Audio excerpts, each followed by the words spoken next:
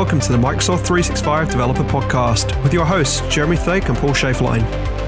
Each week, you'll catch us speaking to expert developers about new tech, lessons learned, and opinions in this space.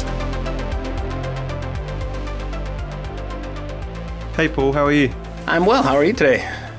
Good, buddy. It's been a good week. It's my daughter's birthday this week. She's 3, so we had a social distanced party with a bunch of our friends and their kids and trying to keep them at bay and not going near each other, which was kind of interesting in the stories each parent told their 3-year-olds on why they couldn't go near other people. Some were terrified to go anywhere near them and others just didn't seem to care too much. Well, happy birthday, Scarlett, and I don't envy you trying to keep kids away from each other. So They, for the most part, I think everyone was in their little zone that we'd cornered off, which was nice. Very cool, very cool. This is one of my most favorite episodes of all time, and I'm sure you know why. I know. You totally geeked out on Identity for a whole amount of time with people that I sent your way, knowing that you would geek out on it. It's great. Although this is the most practical application of the technology that I've seen in quite a while, right? I mean, we've had the Identity guys on talking about the SDKs and the service, which is great, but how do I do it, right? How do I get involved? And so this was certainly helpful, and the guys were quite enjoyable to visit with. But anyways, it seems like a quiet community for me this week. Did you have any? You didn't have much luck either, I suppose. Did you find in stuff? No. So we found a lot of official posts, which coincidentally all relate to Identity as well. And so the first one, which is like, oh my God, if I had a shot for every time someone had asked me this, and when's it going to be in V1, I'd be permanently drunk, I think, was around the Service Principal API in the Microsoft Graph. And it's something that I actually demoed at Build in a PowerShell way, in actual fact, and inside Graph Explorer, just to highlight listing the service principals on applications that you see in like the app registrations areas and different things. That's all in V1 now, so hurrah! No more silly questions. They can just use it. This is great because, oh yeah, I consented your app. Sure, it should work. And then now I can query the directory and say, well, actually, maybe you didn't consent my app because I don't have permission. So it's nice to code for defensive calls to the graph so I can check before I fail. Yeah, and the silly questions remark is more of a, I don't know the answers, because every workload does a different thing right now around how long the cycle is between beta and V1. The Identity team take 8, 9, 12 months to sometimes turn around APIs. The Teams team can turn stuff around in 3 months, and there isn't that consistency. And we've been talking internally about like putting limits on it, like if you put something in beta, it has to be out by X. We do get a lot of these questions of like, hey, this has been in beta for ages, when's it V1ing? And we just simply don't know, quite honestly, because each team isn't showing their cards of planned dates and so forth. Yeah, fortunately though, these APIs have been in the AD Correct. API, the native service API, for quite some time. So I'm hopeful that it won't be so bad. Yeah. I think there's a lot of pressure on them to move away from that endpoint onto the graph. So it's good that they're doing this. And then on a relative note, the advanced query capabilities of count, filter, search, and order by as well, we've added for group support. Yeah, a simple little thing, but until this API, do you know how what you had to do to figure out how many accounts were in your tenant? You do this, right, in your product? Yes, exactly. Yes, so very grateful to see $count and some of these filter options in here. On Twitter, I've seen folks asking about wanting to do a filter or search by some whatever attribute that they use in their organization, like phone number or something like that. So I know there might still be some gaps, but at least it's getting closer, so that's good to see. Yeah, I mean, the scenarios they have in here around like users with DE in their display name, or like just returning that count as well as the results so that, you're not doing complex queries on paging and different things like that. So it definitely will make it more performant if you only just want to get the number and not have to get the whole collection back just to get the amount of people in the collection. You can tell the initial target is the people picker. A lot of the stuff that's there lets you do, like, I'm searching for how many Jeremys are there. Yeah. So yeah, pretty cool, but good nonetheless. Glad to see it. And what else did you see? The most interesting one I saw is a collection of videos from the Identity platform that were published. And this, we didn't talk about this in the interview, but this Matthias Hoekstra. Yes, Matthias. How we say his name. Yeah, that's right. He has a blog. I linked to his blog post because he has the shortcuts to a series of videos. It's on the YouTube channel for like Microsoft Azure or something like that. So there's thousands of videos, it seems. But Matthias and Kyle Marsh, who was on the show a while back, did 6 or 7 videos on the Identity platform developer training. And so great to see more how-tos on how to do that. He's just moved to a new team, which is I'm going to miss him because he was working directly with us on Graph in this CXP org, customer experience org. Kyle's still there, which is good. But Matthias is working on their new decentralized identities. Decentralized identities. Yeah, I'm watching that with interest to see how that evolves. So we should definitely get Matthias on the show at some point to talk through it, because I've found a bunch of internal decks and it's kind of a bit blowing my mind in terms of the detail behind it. I know a thing or two about identity, and I start reading about this and I'm confused. So I think I did see that Alex Simons posted a tweet this week with a high level slide that seemed to start to join the dots a bit for me, but we should probably get him on to talk about it a bit more once he can. Yeah. yeah. So I'll find that Alex would put that in the blog post, so that'll be helpful too. And then Mike McLean, you had one, and it was about when you create Microsoft 365 groups now, they're called, not Office 365 groups, there's a bunch of properties that are in, and it looks like they're in V1, so that you can do things like hide from Outlook contacts and hide from address lists, just simple flags, true or false. That's been a huge request for a bunch of provisioning scenarios for companies that are doing these groups for different reasons but don't want them to show up. I can see a lot of scenarios where I would want this to happen for my Outlook groups, especially for private teams. Well, and some of that is the first-party creation experience sets some of these. Historically, I believe creating a thing in Plan, it didn't show up as an Outlook contact or anything like that, right? So it's nice to see some parity come in there, because if we're helping customers by creating the stuff, it'd be nice to make it look similar. So yeah, that's good to see. I'm glad to see that a lot. And we're also on Spotify now as well. I don't know if we talked about that last week. We did not, because I didn't fix it until after we recorded. Yeah. So you know what, that was a request that came in from one of our listeners. It said it'd be nice to be on Spotify, and so we finally got our act together and did that. So hopefully that's helpful to folks. But it turns out it's super easy from Sonos to play the podcast that way. So if you're a Sonos person, that's definitely a lot easier. I am, but I can't have someone talking when I'm trying to work. I have to have just music with no lyrics generally, so I haven't listened to it on the Sonos. Mine's the cooking in the kitchen listening. Yeah, although, as I mentioned before we started recording, how I put in a light bulb that would turn red when we're recording, and I got this massive eye roll from the office. So can you imagine if I put the podcast on in the whole house audio? It was like streaming in every room. Yeah, because she doesn't hear enough of me blathering on and on.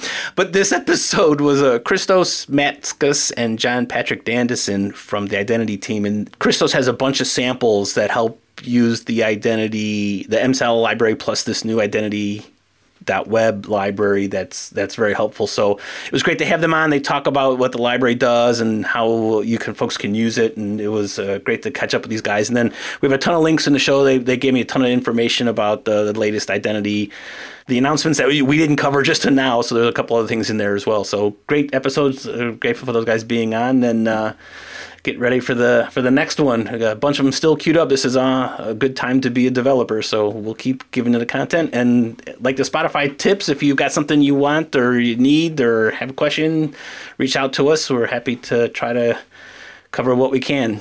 That's awesome. Well, have a good weekend, buddy, and we'll see you soon. I see you.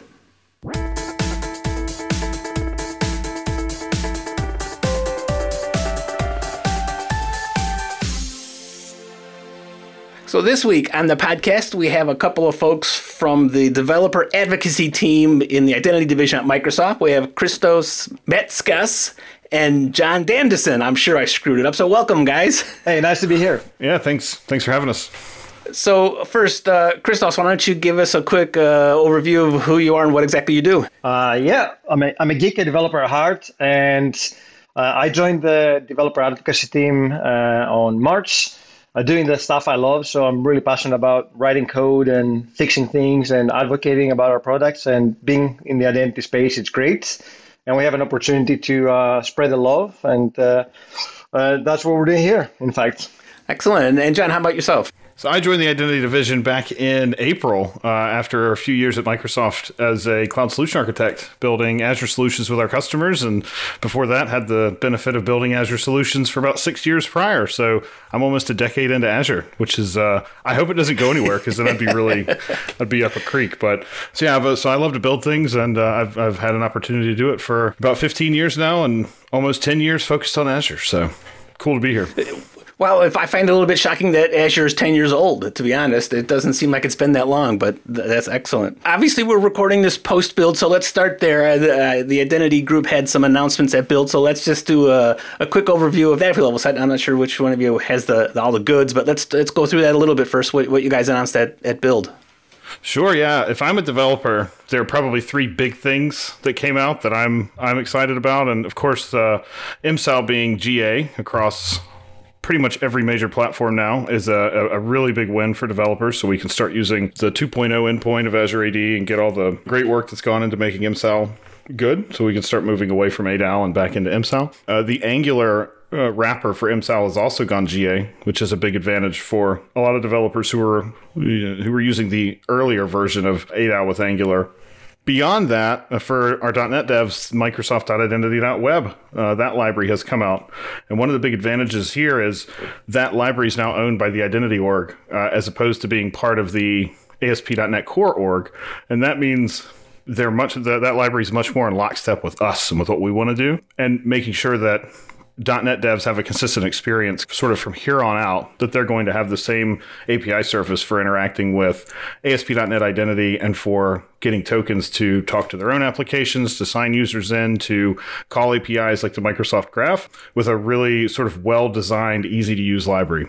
That is now out in preview. And there are lots of different demos and things that are online, and some that came from Build and some that Christos and I have built ourselves. That's great to hear, and I want to dig a little bit deeper into those first. So first, the Angular one, or I guess my first question would be, if I've been kicking the tires on these things before, are these big changes that I have to do? I'm not an Angular guy, so I have no idea whether this is a good thing or a bad thing. But you mentioned the older version. If I want to move up to the new version, what am I looking at here? A lot of effort, a little bit, and I'm sure it's worthwhile no matter what. It's certainly worthwhile. I'd say if you've been using the preview to move over, it's almost a non-event. There are a few small changes, but nothing major. If you're coming from ADAL, I think you'll find that the experience is simpler, more intuitive, and easier to use. So there will be a little bit of an effort to move away from ADAL, but it should net you in less code, which is always a good thing. Yes, I'm a big advocate of having less code to maintain, so I'm okay with that. And then, so the Microsoft.identity.web, Jeremy and I mentioned this an episode or two ago about when it first rolled out into the preview. And my initial description was that it helps bridge the gap between ASP.NET authentication code and Azure Active Directory. So can you correct me or help me fine-tune that message? What exactly is this library? Sure. So if you look at doing ASP.NET Core today with Azure AD, there are a couple libraries to help you get authentication turned on. So you can sign in a user and make sure that you know who they are and look at their claims and understand different pieces of data about them. But as soon as you needed to request, for example, an access token because you need to go talk to the Microsoft Graph or talk to an API of some flavor that's secured by Azure AD, now you have to go download MSAL and configure MSAL. And so you've got these two sort of disparate experiences. And one is for signing users in, and it's done through ASP.NET Identity and the extensions there. And then you also have to go configure MSAL. Those two things being separate cause a lot of confusion, of course, for developers and for our customers. And so Identity.web sort of plunks both of those together. So it configures ASP.NET Core for signing users in and also handles getting access tokens as you need them for different systems, and all within one consistent API surface. So as last week, we had to do things like services.add authentication, and then we had a .add Azure AD, for example. Now we do things like add authentication, services.add authentication, .add Microsoft Identity UI. So it's a much more consistent experience, and it's been tailored to sort of remove a lot of the complexity away. Because anybody who's been building .NET code especially, we've all been spoiled, right? 5-10 years ago, if you're on-prem in AD, you just do a user.identity.name and you're done. You're like, oh, I mean, yeah, somebody set up AD, I guess. I don't know who they were. They're an ops guy who works in my corp, and so I just use it and it works. But there's a whole lot of work that went into setting up that AD. So now our users come over, our developers come over and start building things for Azure AD, and they say, What is all this? You're telling me I have to own this? I have to understand what all this means and build it myself.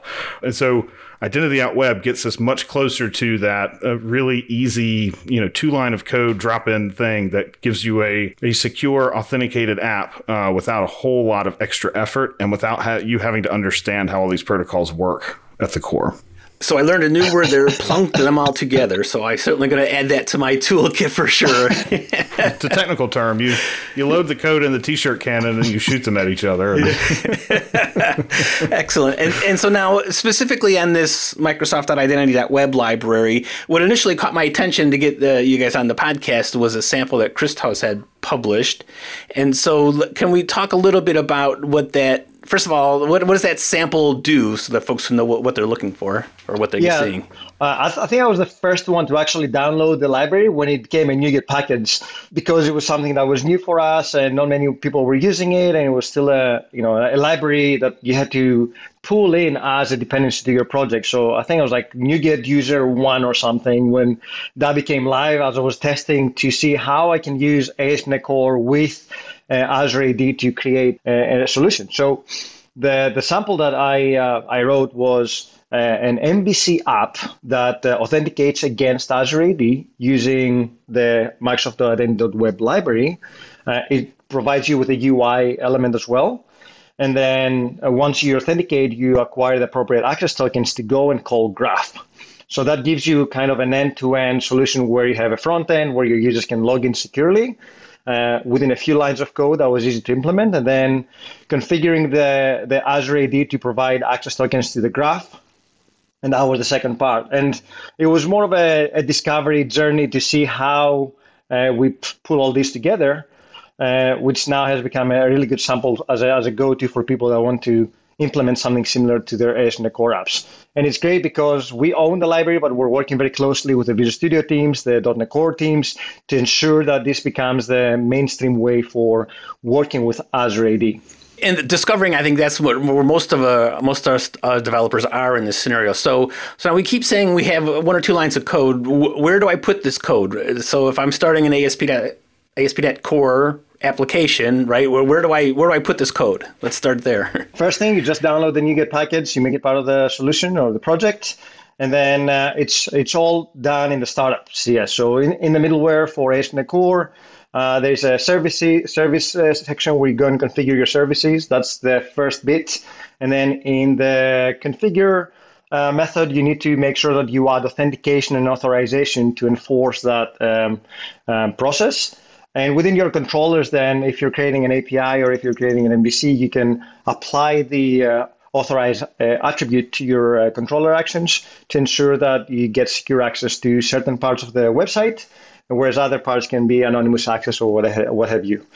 So in all, I think if you look at the sample code of the blog, that it's less than 10 lines of code altogether to wire everything up. Yeah, so in the past, or if I scaffolded out a project, it would add the use Azure AD, I think was right. So to do the authentication piece, right? And now is that using OpenID Connect still, or is that changed? It is, yeah. It is. I mean, under the hood, we're still wrapping around MSAL and we're doing everything for you. But we hid away all the ugliness or all the complexity. So now you do proper dependency injection if you need to get the access tokens to call stuff. In fact, we're working to slightly change the experience to make it even better to use the de facto .NET Core bootstrapping and builders. So all you have to do in the future, especially if you're working with Graph, it will be like services.add Graph client. and then that will be injectable into your controllers. And it becomes even simpler for you to work with. But yeah, we're using the same standards, just a layer on top of everything else to hide the complexity, make it easier for you to get started. Okay, and in the past, I could use the authorize attribute on my controller, and it would then give me the user identity, but that user identity never had the access token, right? And so I think what you're bringing to the table is helping us get that access token for the current user, yes? Exactly. And it still applies to the role management. So if you want to apply roles, if you want your app to have role management as well, then you can have a more fine-tuned access control within your app as well. So it abides to the standard authentication and authorization process, but it brings a lot more to the table. Okay, and how much of the ASP.NET identity stuff am I using? Because I know that I could add roles to my application, but Azure Active Directory will let me do roles and group membership as well, right? So am I locked into one or the other here, or is it easier to use one or the other? I think we'd say it's easier to use Azure AD, of course. I mean, granted, we might be a little biased, but a little bit biased. There are certainly advantages to using it, sort of enterprise settings, especially, or big software, big SaaS type settings. Scaling and handling that en masse is a lot easier than having to sort of own that database yourself. But really, what it does is on the authentication side is it wires up the OpenID Connect providers correctly.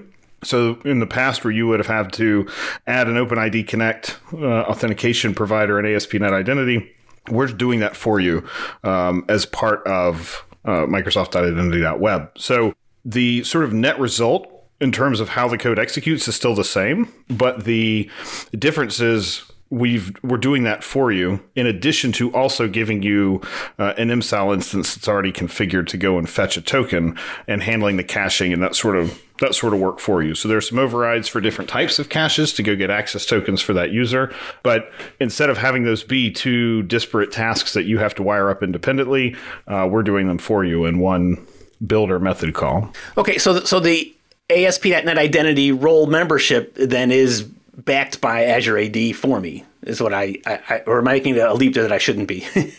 No. I mean, in a way, yes, in that when we have roles that are set by Azure AD, so if we've created an app registration in Azure AD, which we'd have to do anyway, and we've defined a couple roles for our app, say we've got a reader and an owner role, right? Someone in the reader role can read, someone in the owner role can do everything, read and write. Once we've defined those roles in our application and assigned users to them, when a user is assigned to that role, they'll come in with a claim called roles, and it'll be an array of the roles that they've got. And ASP.NET Identity will pick up on that. And so when we're creating an authorization policy or when we're using the authorize tag, we can use things like authorize roles and then stick a role name in there. And as long as that role came in from your claim set from when you signed in, then now that role's available and you're a member of it and you can do the action or whatever your policy dictates. So yeah, I really like that as well, because I've been spouting for a long time you should use MSAL, because if my organization turns on multi-factor author conditional access, it just works. But now with this new connection, I guess, or this new library, any roles or work done by my organization in Azure AD comes along for the ride. And as a developer, I don't care. I just use what I've always used, right? That's right. That's really, yeah. And again, we're back to that. That's less code I have to write, less code I have to maintain. Who doesn't love that, right? That's right. And less things you have to manage, right? So if you are working in a large org, then you want your IT team to be able to manage the roles of the Azure AD level. You don't have disparate databases for each app where you have different roles and different configurations and what have you. So it's a lot more centralized. It's a lot more scalable, but you don't have to be a massive org to use that. I mean, you can start with 2 users. You still get all the benefits of delegate authentication and scalability out of the box. So we accommodate all the needs here, right? Right. You mentioned caching the tokens, right? And so that's always a big struggle that folks are doing with, right? I can request offline access and get the token and do all that kind of fun stuff, but I don't like writing that code. So what caching mechanism comes with, and what do I have to do myself, and how do you help me do whatever I need to do? So we've got some helpers for things like an in-memory cache, of course, which doesn't really work terribly well in a broadly scalable web app, but for your own dev, it makes it a lot easier. We can hook into the distributed cache that's available in ASP.NET already. So if you've already configured a distributed cache in ASP.NET for using Redis or anything else, we can support that as well. And at one point we had a SQL cache, although I'd have to check to make sure that the SQL cache is still available. I'm not sure if it made it all the way to the end or made it all the way to release. But instead of building a cache yourself entirely, from the ground up, and implementing some interfaces, for example, which you can do if you'd like, instead, the way that MSAL expects you to use a cache is really to hook into two different events. One is called before access and one is called after access. And before access is before MSAL tries to access the token cache itself. And then after access, of course, is after it accesses the cache. So that's your opportunity to do things like handle the actual persistence, right, of serializing it to a certain type so that you can go or taking the data that MSAL gives you and actually doing the persistence to persist it into a table store, to persist it into a SQL database, into Cosmos, wherever you want to do it. But it removes you as the developer from having to deal with the intricacies of encrypting it and serializing it. We do that for you. So by hooking into those two events, all of the complexity of dealing with the cache itself is handled by us, and all we're giving you is effectively a set of bytes that you need to go write somewhere. And actually, you'll handle the persistence part yourself on the after access, and then you'll handle the pulling out from persistence on the before access, and then MSAL handles the rest for you. I've got a sample of that's in a presence tool that I had to build for making my light bulbs change whenever I'm working, so my kids don't come in. So, and that's up on GitHub. We'll share the link. And so is that the persistence mechanisms that you say you support? Is that, again, something I would do in my configure services, or is it? Okay. It is. The other sample that I saw one of you work on was using a daemon app with a certificate. And does that fit into the same set of libraries, or how much different is it using a certificate instead of delegated permissions with the user? Well, permissions and certificates are slightly different, but here we're talking about the flow that you use, right? So we're using a different flow for daemon, because obviously if you're running a daemon app, you don't expect a user interaction. You don't expect the user to come in and sign in. So what we want to do there is to either provide a client secret, or what we can do is either provide a client app and a client secret or a certificate. And when I was looking into that, usually one of the challenges that we have is securely storing things like secrets. And we've all made the mistake of checking in some kind of a secret in some kind of a repository, hopefully not in a public repo, but it happens. So we want to protect companies and organizations and developers from making those mistakes. And the easiest way to do that, obviously, is to use a certificate. Because with a certificate and a client app, you configure your app and say, you know what, when I run this specific application that needs to go and speak to Azure AD, I will do it with a certificate rather than trying to pass the secret. And here we're trying to eliminate the need of storing the secret somewhere. I mean, you could store it as an environmental variable. There are ways to do it correctly and securely. But from my perspective, just having a certificate out there makes your life a lot easier as a developer. You don't have to think about all the other issues. And usually, I'm going to say usually, I'm not saying that it always happens. Most companies will have a better management of certificates than secrets. Again, it doesn't mean that because you're using a secret, you're eliminating all the risks, but hopefully you're using something like a key vault to store that and manage it. So eventually makes the solution more secure. And again, what I did with that app or that sample was creating a way to speak to Azure AD, get permissions, and then go and speak to Graph on behalf of the daemon app. So again, automating the process with a non-user interactive kind of solution. And you mentioned Key Vault, and obviously, John, talking about your time in Azure, we know that there's Key Vault and managed identities up there. I assume this all works, because it's often the same organization, this all works with these new libraries as well, yes?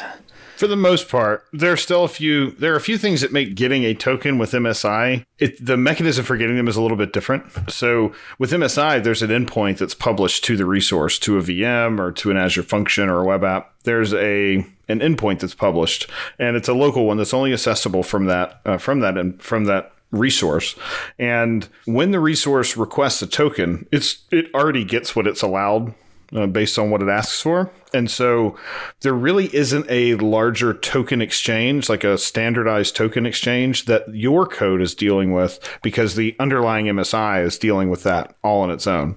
So from your perspective as a developer, you're making effectively a local REST call to yourself, asking for a token for a specific resource, and then you get the token and send it downstream. And so for MSI, you don't even necessarily have to use MSAL or identity.web or anything, because you're just making a REST call to get an access token, which is really neat, and how it shortcuts the whole process. Because if you're not familiar with having to do this sort of code integration yourself, then if you need an access token from a resource, you just go and fetch it. As we see a lot of automation type work that goes into things like functions for post deployment type work of, I've already deployed a template, but I need to go and do some configuration, and being able to assign our MSI permissions within our Azure subscription, like contribute rights to a resource group, for example, means we can request an Azure REST API token and then use that with the REST API directly or with the Azure management libraries to go and say, push certain configuration to our virtual machine that we just deployed or to our app service we just deployed. So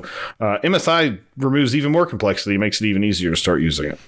But can I use MSI to get a token for Graph? Yeah, absolutely. Yep. You can use MSI to get a token for anything that is Azure AD protected, including your own apps. So if you've written an app and you've published some scopes and registered an app in Azure AD, you can assign those scopes or those roles to your MSI. So your MSI can get a token to talk to itself or other services that you've written. If I'm not correct, an MSI is just a service principal account. There are two of them, right? One is the manual one you create yourself and you assign permissions, usually RBAC permissions, to Azure to go and do things. And the other way is a system-generated one. So if you're running an app service and you say, I want to speak to SQL Server, I want to do it without having to have any configuration, my connection string. So what you do is you actually use a system-generated MSI account that is only allowed to speak to SQL from that specific resource. Again, we're looking at the least privileged kind of approach here, where that specific account has very limited permissions to do things. And back in the older days when MSI did not exist, I wrote blog posts about how you can go and create a service principal yourself to actually go and speak to Key Vault to get the secrets for your app. It's the primitive, like the precursor to MSI, where our team just went and created this amazing product. But MSI solves a lot of problems. And what many people don't know is that MSI actually works out of the box with Visual Studio. So for example, if you're developing locally and you have some secrets stored in Key Vault and you want your .NET Core app to go and pull them out, then there is a Azure Key Vault provider for .NET Core where you use MSI to go and speak to Key Vault, get the secrets, bootstrap them up into your app, so you never have to store any client keys, any client secrets. It's all nice and safely secure. And when you push to the production environment, you just use a different service principal account, a different MSI account for your production environment. So you keep the security end-to-end from development to QA to production, and developers don't have to have access to keys, which is one of the biggest security threats you can have.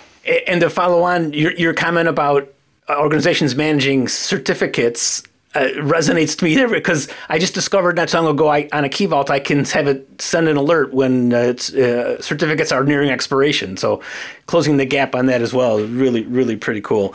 And so now the next thing I kind of wanted to dig into a little bit, and this is probably because John did all that work in Azure, right? So I have a running gag with my co-host that I ask questions that help Paul do his day job. So here it goes, right? So if I'm deploying an app into multiple regions up in Azure.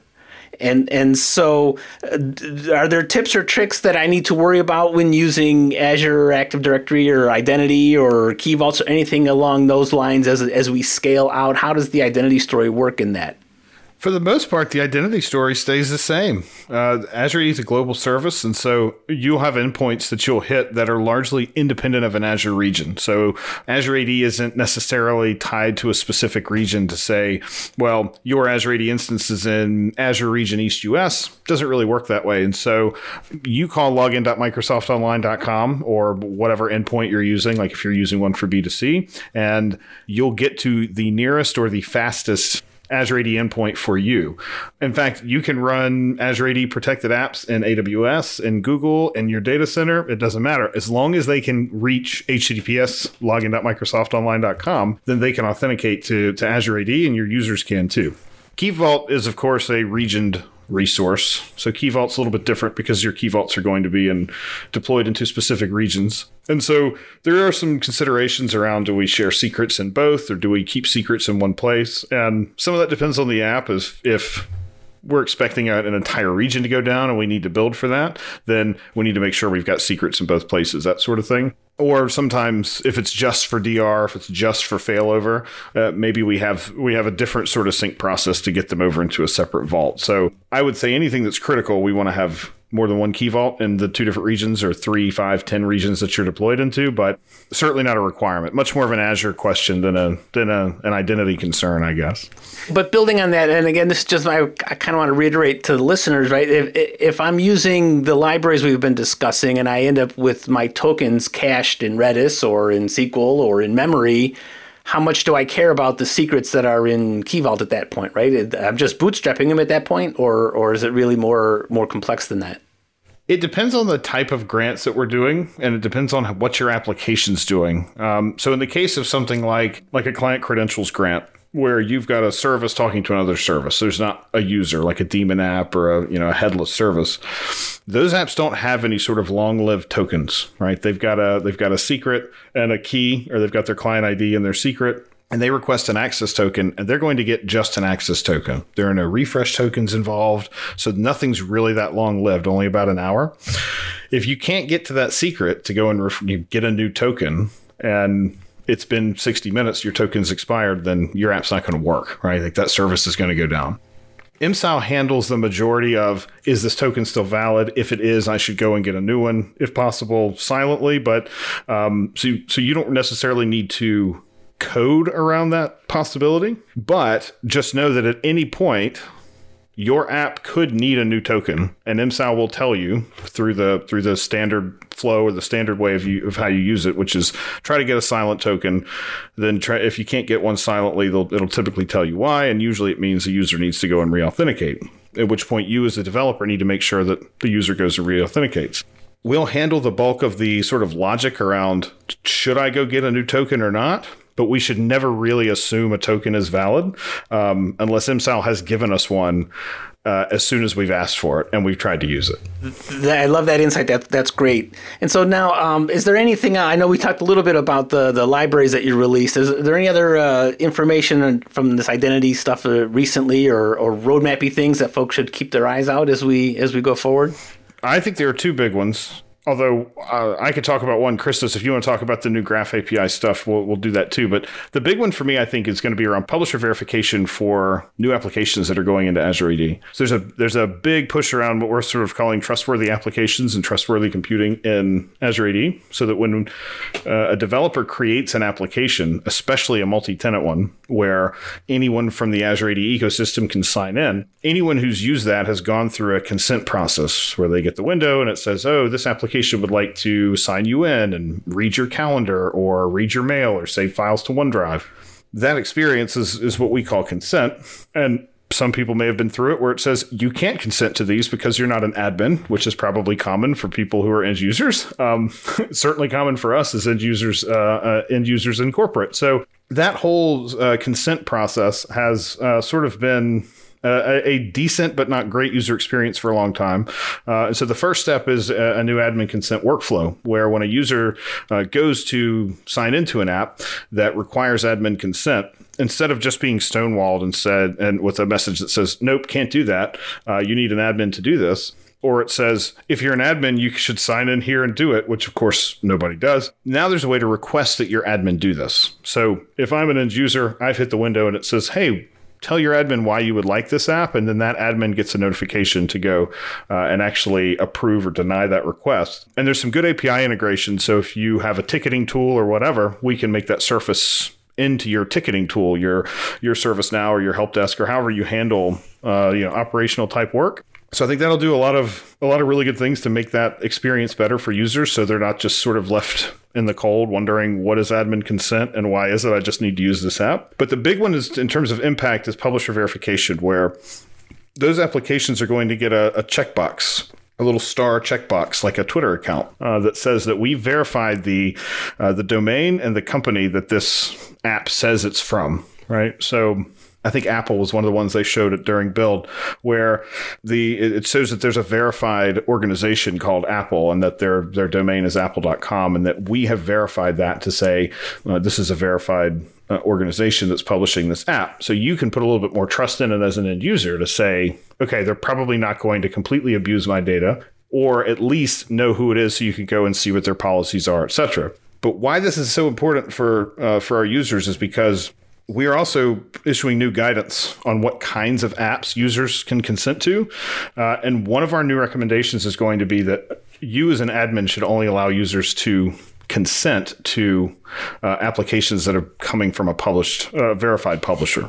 And so for partners and anybody who's building multi-tenant apps in Azure AD, SaaS vendors or ISVs, it's going to be really important over the next few months that they start to consider publisher verification to make sure that end users can actually consent to their apps, because admins are going to start having control over those policies quite soon. That's good information to know, and I'd heard about publisher verification, so I think that'll be helpful. And the new APIs that you mentioned as well. Can you give folks a quick overview of what that is? Oh yeah, we do have quite a few new APIs. Some of them are in beta, on the beta endpoint, so they're not generally available yet, but we do have, I think, on the general availability kind of category, the two ones that really struck me were the ability now to actually manage application registration with custom roles, which means that now we have an automated process via Graph to go and create application registrations for our apps, and then also managing service principals, adding conditional access policies as well. These are all programmatically available to you. So what we have done now is bridging the gap between the old Azure AD Graph, the Azure Graph and the Microsoft Graph. So eventually, as with everything at Microsoft, we did have an evolution in the product.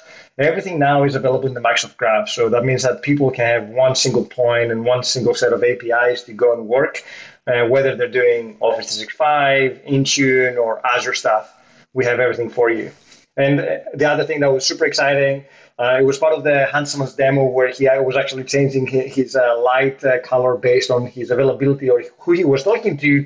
And I was chatting with JP at that point, like, John, like, how did he do that? Because up until this point, the availability API was something that required admin consent. So for us at Microsoft, it was super difficult to create an app that actually exposed that availability to everybody else. And we found out that it's now something that doesn't require admin consent. So it's fantastic because it frees up and creates so many possibilities for people to go and mess up with lights while they're speaking on Teams or whatever. So that was one bit that got me excited. I know it's like a small one, but it's the small things that make you happy. I'm easily satisfied. Yeah. Speaking of small things that make you happy, the improvement that I like is that I can now do dollar count in the for a group to get a count of group membership instead of having to enumerate all the members myself. So thanks for that one. That's also the other thing. Like, we improved the query capabilities. Now you can do search, count, sort, and filter from inside your graph queries. So that should improve performance significantly for certain scenarios. Yeah. For me and for you, I'm sure. So that's great to see. Well, guys, thanks so much for doing this. I look forward to it. Now, do you have, I guess, what's the best way to get information from or information to the identity group or yourselves? Do you have a Twitter account or user voice or anything like that you want to let folks know about? Sure, you can get a hold of both of us on Twitter. We're pretty active, probably too active, really.